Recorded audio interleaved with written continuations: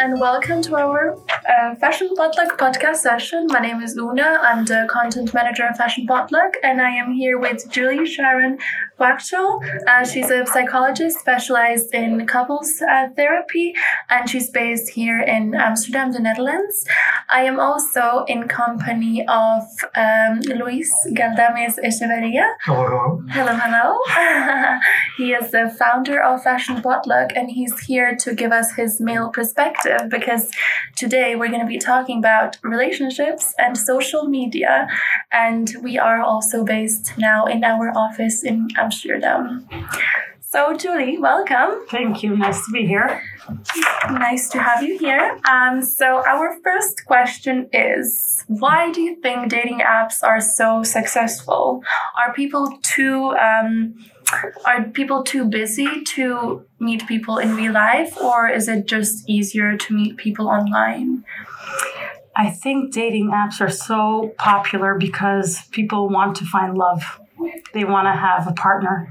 And now that we have this technology, it's a way to make that happen.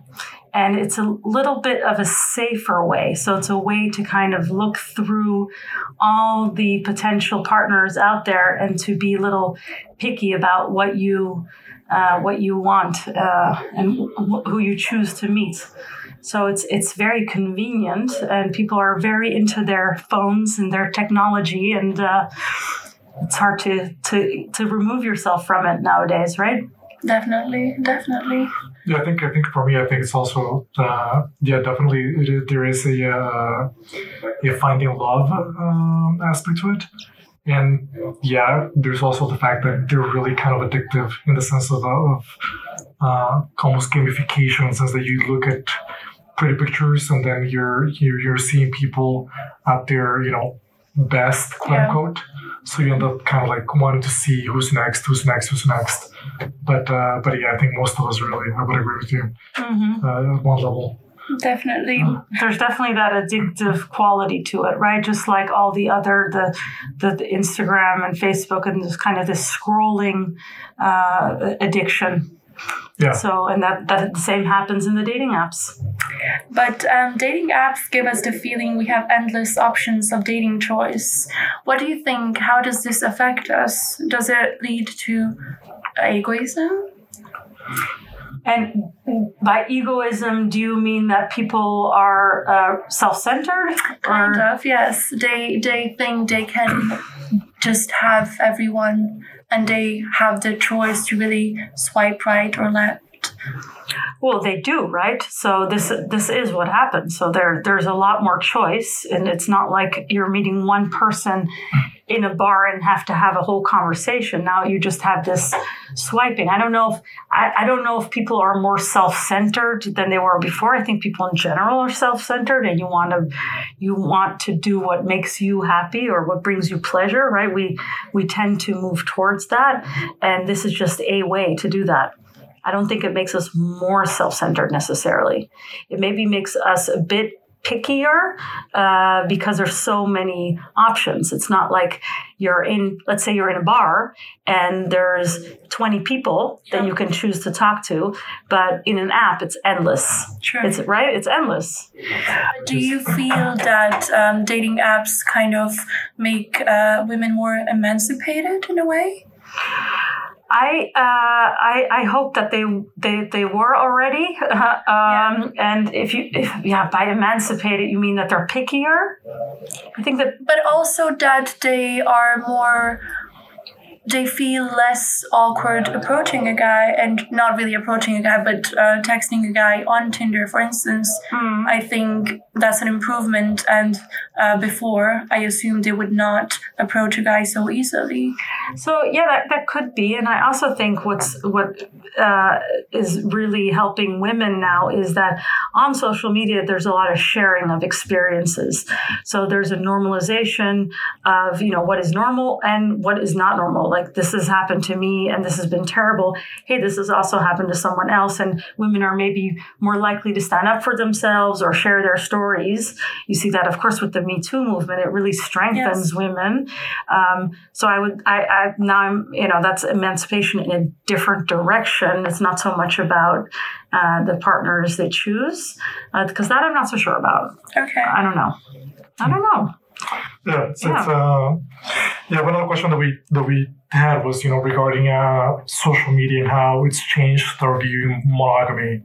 As for example, when you're doing actually dating apps as well, we talked about this before the podcast, was that, for example, now in social media in dating apps, many times it's not that difficult to come across somebody saying, okay, I'm in an open relationship, or I'm in a polyamorous relationship, looking for a new partner. So it seems that that dating apps generally have also created a more openness for a wider variety of types of relationships. What do you think? Do you think this is the case, or? Well, it does look like that, and at the same time, in the end, many people choose to be in a sexually monogamous relationship. So that's what we see worldwide.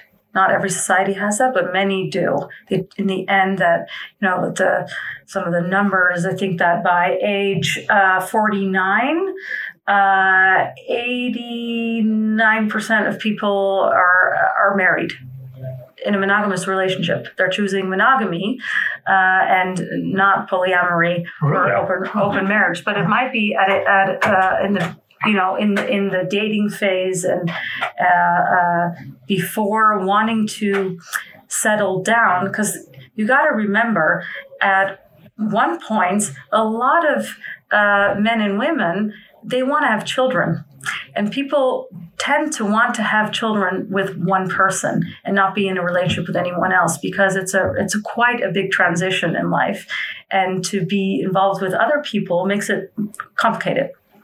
It's funny. This just reminded me. I watched this documentary on the Netflix. Explained. It's called. One of the chapters is about monogamy, and they talked about how this was like a human construct, and how this, had varied, centuries ago and from different societies. But it's interesting to hear your point. Absolutely. Definitely. But I think we should maybe talk a bit more about relationships. And it could be argued that technology allows us to track our partner all the time. So do you think, does that lead to controlling behavior in relationships? What leads to controlling behavior, besides maybe certain people that tend to be more controlling in general, are when there's not so much trust, right? So it's the lack of trust in a relationship that will lead partners to be more checking their partner. So maybe there has been an affair, or maybe there's a suspicion that something else is going on. And that's when there will be more of that checking behavior. What do you recommend? I mean, what would be checking? So how would you define checking? Would it be checking someone's email, checking someone's phone, checking, where they are, asking about it. But how about if it's just social media? The person's just like accessing your profile to see if you posted something, or if you're, if you went up to a party, for example, and then you met some people, then hypothetical example, but an example of a friend. No, but let's suppose. So you go to a party, and then the girlfriend that you're with, let's suppose it was me. So my girlfriend checks who I met at the party that I was with. Yeah. And then she starts checking on that person. Mm-hmm. And kind of stalking that girl that she believes I might be interested in, and then you're using the word stalking there. Yeah, so that's too much. Maybe to what extent is it considered normal to track your partner on social media? So if you're tracking people that your partner, if you're in a relationship you're in a committed, loving relationship, okay, and you're really worried about who your partner is meeting, then then maybe something isn't going so well in the relationship. If you're really concerned about it, if you're really feeling like this urge to constantly be checking, I would say that that's really not very. That it's kind of a sign that something isn't working in the relationship, that you're feeling this distrust. But do you think it's a lack of trust, or is it just personal insecurities? Because on social media you have so many choices. Do you think that makes you feel more insecure because your partner might have so many options? So it really depends on what phase of the relationship you're in. Yeah. If you're in the beginning of the relationship and maybe it's not exclusive yet, or who knows where you are. But if you're in a committed relationship and you're really decided, okay, we're together, and you may have insecurities, but that would be in a relationship that's going well. Those would be insecurities that would have space to be talked about in the relationship and be addressed and be kind of comforted. So you would find comfort in your partner, and they would try to help you with your insecurities. That's how trust gets deeper. It's interesting that actually what you just mentioned right now, maybe at the beginning or in the middle, because I know that, well, we talked a little bit, like 5 minutes ago, regarding, there being so many options. When you're beginning a relationship, you know that there are so many options out there that you always feel like the grass is greener on the other side.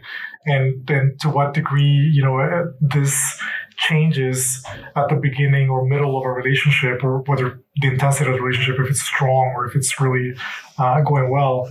I often wonder about this because it is, I think many people, they don't necessarily delete their dating apps from their phone when they start something.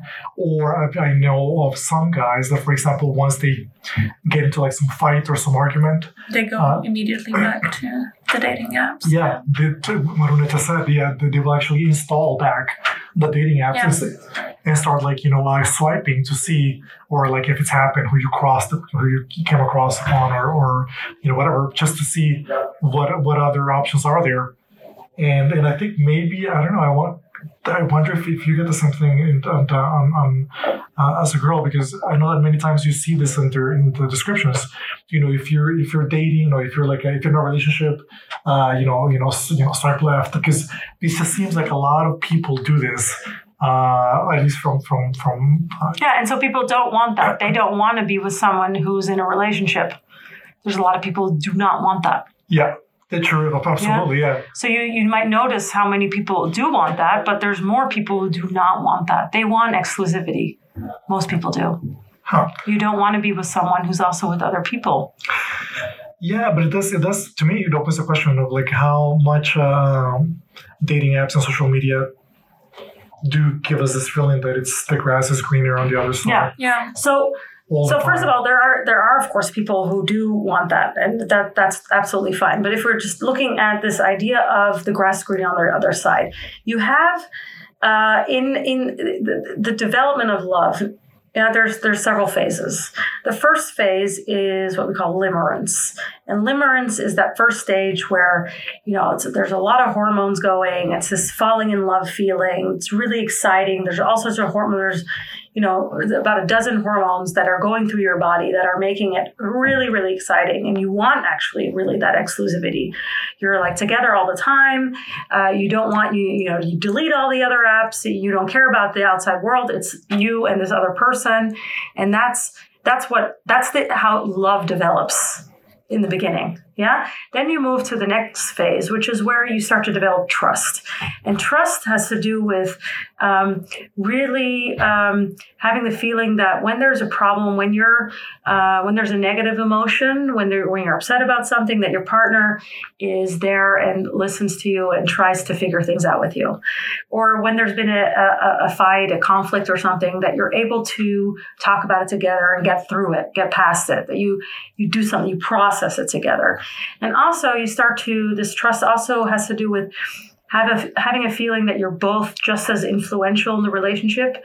So you have an equal amount of power, a feeling of power Yeah, so it doesn't have to be 50-50 from an objective point of view, but for the couple, it feels like this. We both are equal here. So if that's going well, then the trust is developing. After that is when commitment starts to develop, and commitment is the third phase. And the third phase of commitment has to do with, okay, do I choose to be with this person? Am I committing myself to this person, or am I thinking, well, there might be someone else out there for me. There might be, maybe the grass is greener on the other side, and I want to check out that grass on the other side.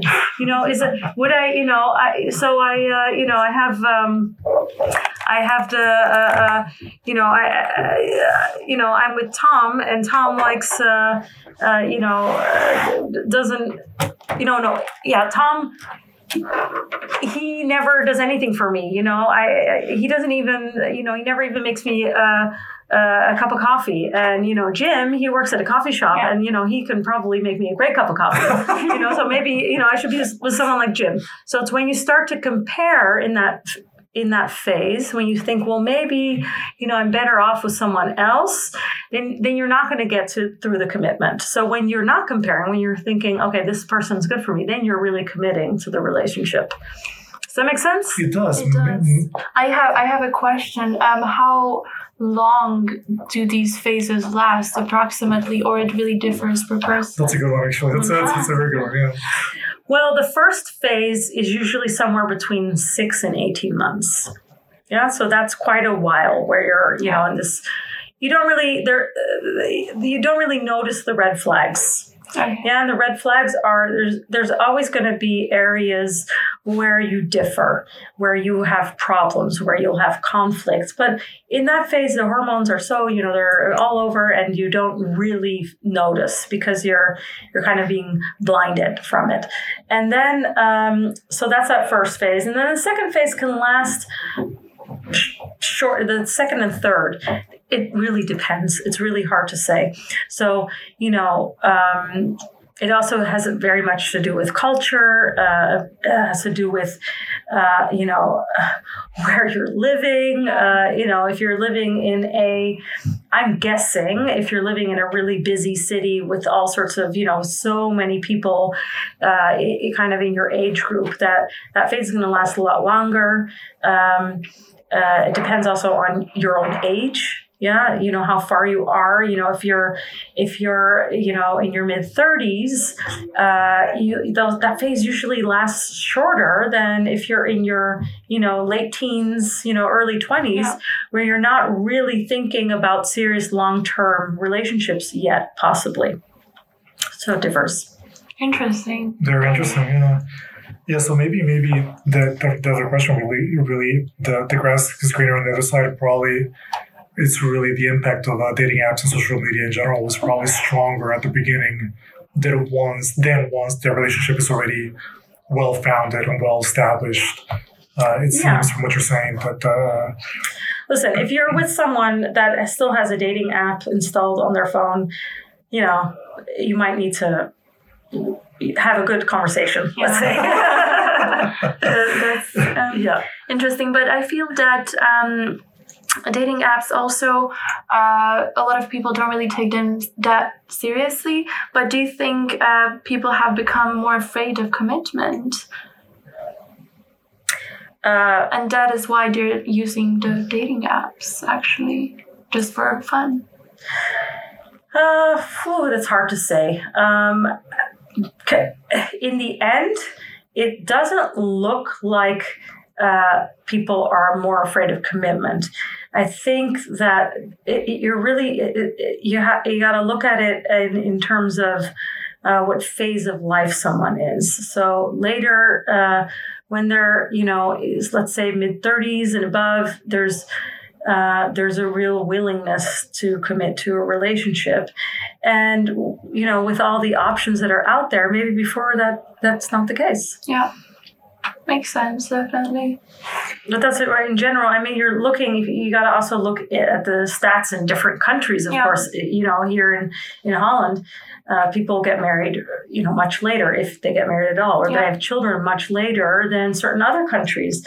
So you're going to have commitment the need to commit, that need that a lot of people have to commit to this one person who will be there for you, that you can count on, that you feel close to, that you can share everything with.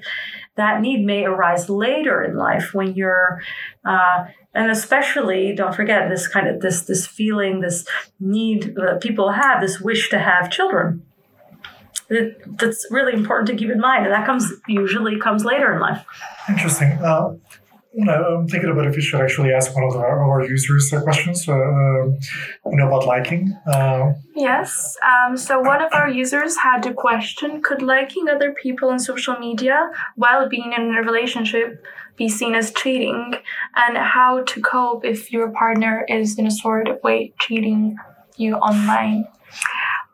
If liking someone else's posts is cheating, that would be really a very wide definition of cheating, I think. Yeah, definitely. Let's say. I think it's very present with younger people that you maybe are in a relationship, and then that person, you keep seeing that they're liking, for instance, if my boyfriend's liking other girls' pictures all the time, what should be my attitude towards that? Should I be fine with that? Because if you kind of confront them, they usually answer it's just only social media. So the thing is not should you be okay with that. If you don't feel okay with it, if you personally are feeling uncomfortable with it, if it worries you, if something about it feels off, then that's really a conversation to be had with your partner. Yeah. Hey, I see that this is happening. I've seen these likes here and here, and specifically this one person. And this is really kind of worrying me. I start to have these feelings that, I don't even like having. Yeah. And it's kind of freaking me out, So what's going on? And if you're dismissed, if then the answer is, well, don't exaggerate, don't be such a pain, leave me alone, that's not really going to help with the building of trust, right? Definitely. That's the second phase. That second phase is, well, oh, wait, hold on. Sorry, I didn't realize, I'm sorry, what do you want me to do? Yeah. That would be much more of a trust building reaction. So more about what really being honest and transparent about what makes you comfortable and what does not make you comfortable, and having the other person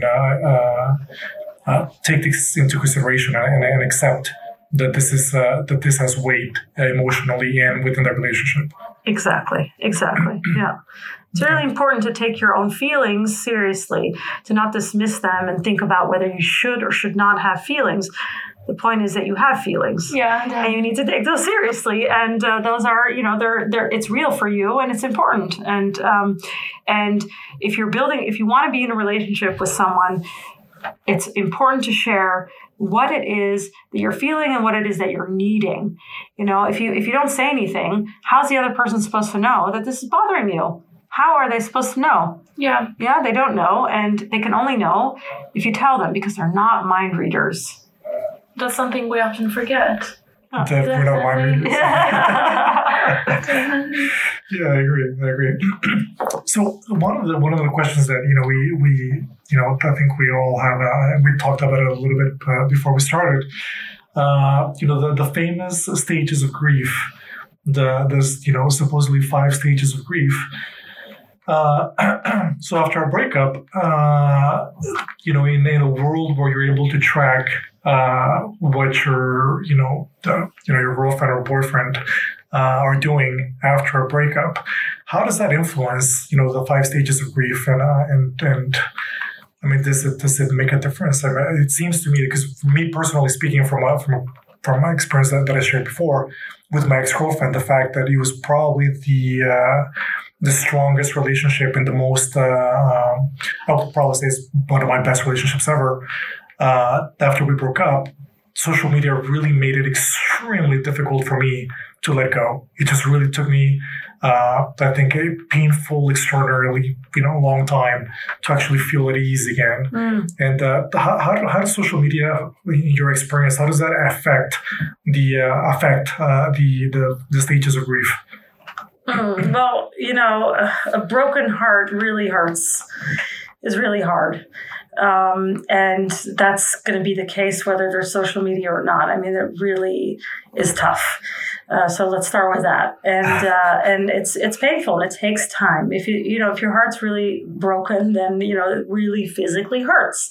And you need time. And of course, reminders kind of can keep it very fresh. Yeah. So if I can really imagine that if you keep seeing your ex on social media and seeing, all the great things that they're up to, that it can make you feel pretty down. Yeah, I can imagine that makes it harder to process and to move on. But in general, it's hard. It can be really hard. Yeah. One of the follow-up questions, I think, actually is then what are the methods of dealing with a breakup? Can you even make it a bit less painful? So there's all sorts of breakups, right? So are we talking about, if someone broke up with you and you're really heartbroken? Yes. Is that where you're, if you're really, it's about self-care. So self-care means being able to take care of yourself by, taking a shower every day and not oversleeping. Don't end up, sleeping 20 hours a day, but, make sure you get up, go out, have some fresh air, do yoga or Pilates or take a run, really try to take care of your physical health. Yeah. So really physically not kind of just completely letting go of all your self-care because it makes you feel really worse. So if you're taking care of yourself, it's like you're soothing yourself. And then really important to be socially active as far as you can be. So to have friends that you can meet with, talk with, that are supportive to you, that will, go out, you can go out to dinner or, to a movie or just go out for something and have that support. So because the social connections are what really help us thrive. So you want to be those are really important factors in kind of, having to overcome this desperate feeling of being broken up with. And, you can always, if you're feeling super stuck, going to a therapist would be really helpful. If you don't really, if you're finding that your friends and family are, don't really want to listen to you or not very supportive, that would be a great way to get some support. Would you recommend, for example, I think everybody has this question all the time, to just either, delete the other person from your contacts in terms of social media? Block them. Block them, that could be it. Block them, or even go to the extreme, which is like delete your own or deactivate your own social media for a while. Do you recommend that, or is that like really? So if you find yourself constantly looking at what your ex is doing, you're kind of keeping that. You're getting really obsessed. And you're really focusing on all the stuff that they're doing. And that's the opposite of self-care. You're focusing on that other and not on yourself. So if that's really hard to not be doing that, then deleting is probably your best option. So what would you recommend? What level of access would you recommend then? What would it be a signal that, okay, you're becoming a bit obsessed about this? Like, you can feel it. It's not attached to a number, amount of time, but you can feel like, that you keep on having that urge to check what your ex is doing. And how do you feel when you're looking at what your ex is doing? Is that really benefiting you? How do you feel after you're looking at that? You're probably feeling pretty crappy after that, right? And do you want to feel like that? And there may be a bit of a wallowing in a broken heart, kind of, listening to sad music and kind of looking at these photos. But at one point, it becomes too much, and you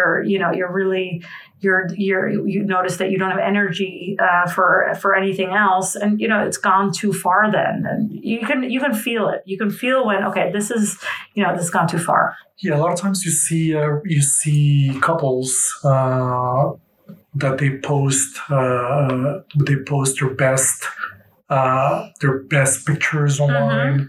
Yeah. By looking at them online, you would think that they're having, I don't know, the most romantic and beautiful relationship that ever existed on the planet. Yeah, good for them. And you're just like, but is this is this healthy, or is this like a kind of like a way for portraying something to society that is really not there, or how do you see what this? we do know is that social media isn't really good for our mental health. Right. So watching all these, people put their best selves online.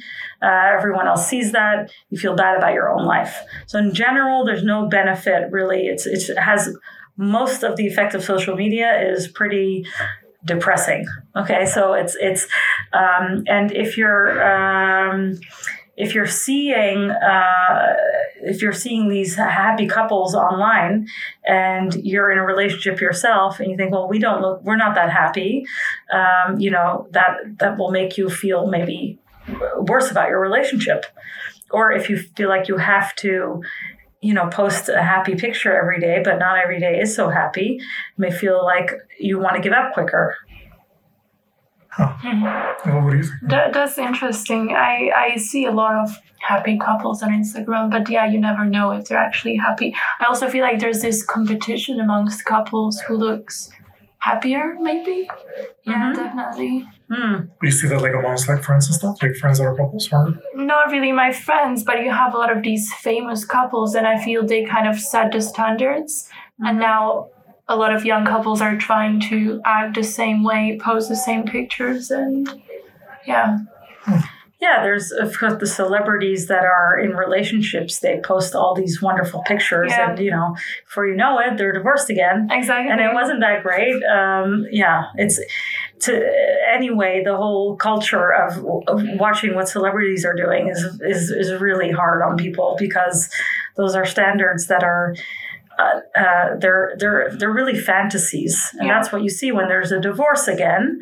When one of those couples divorces again, it's like, oh wait, the whole thing was not really true.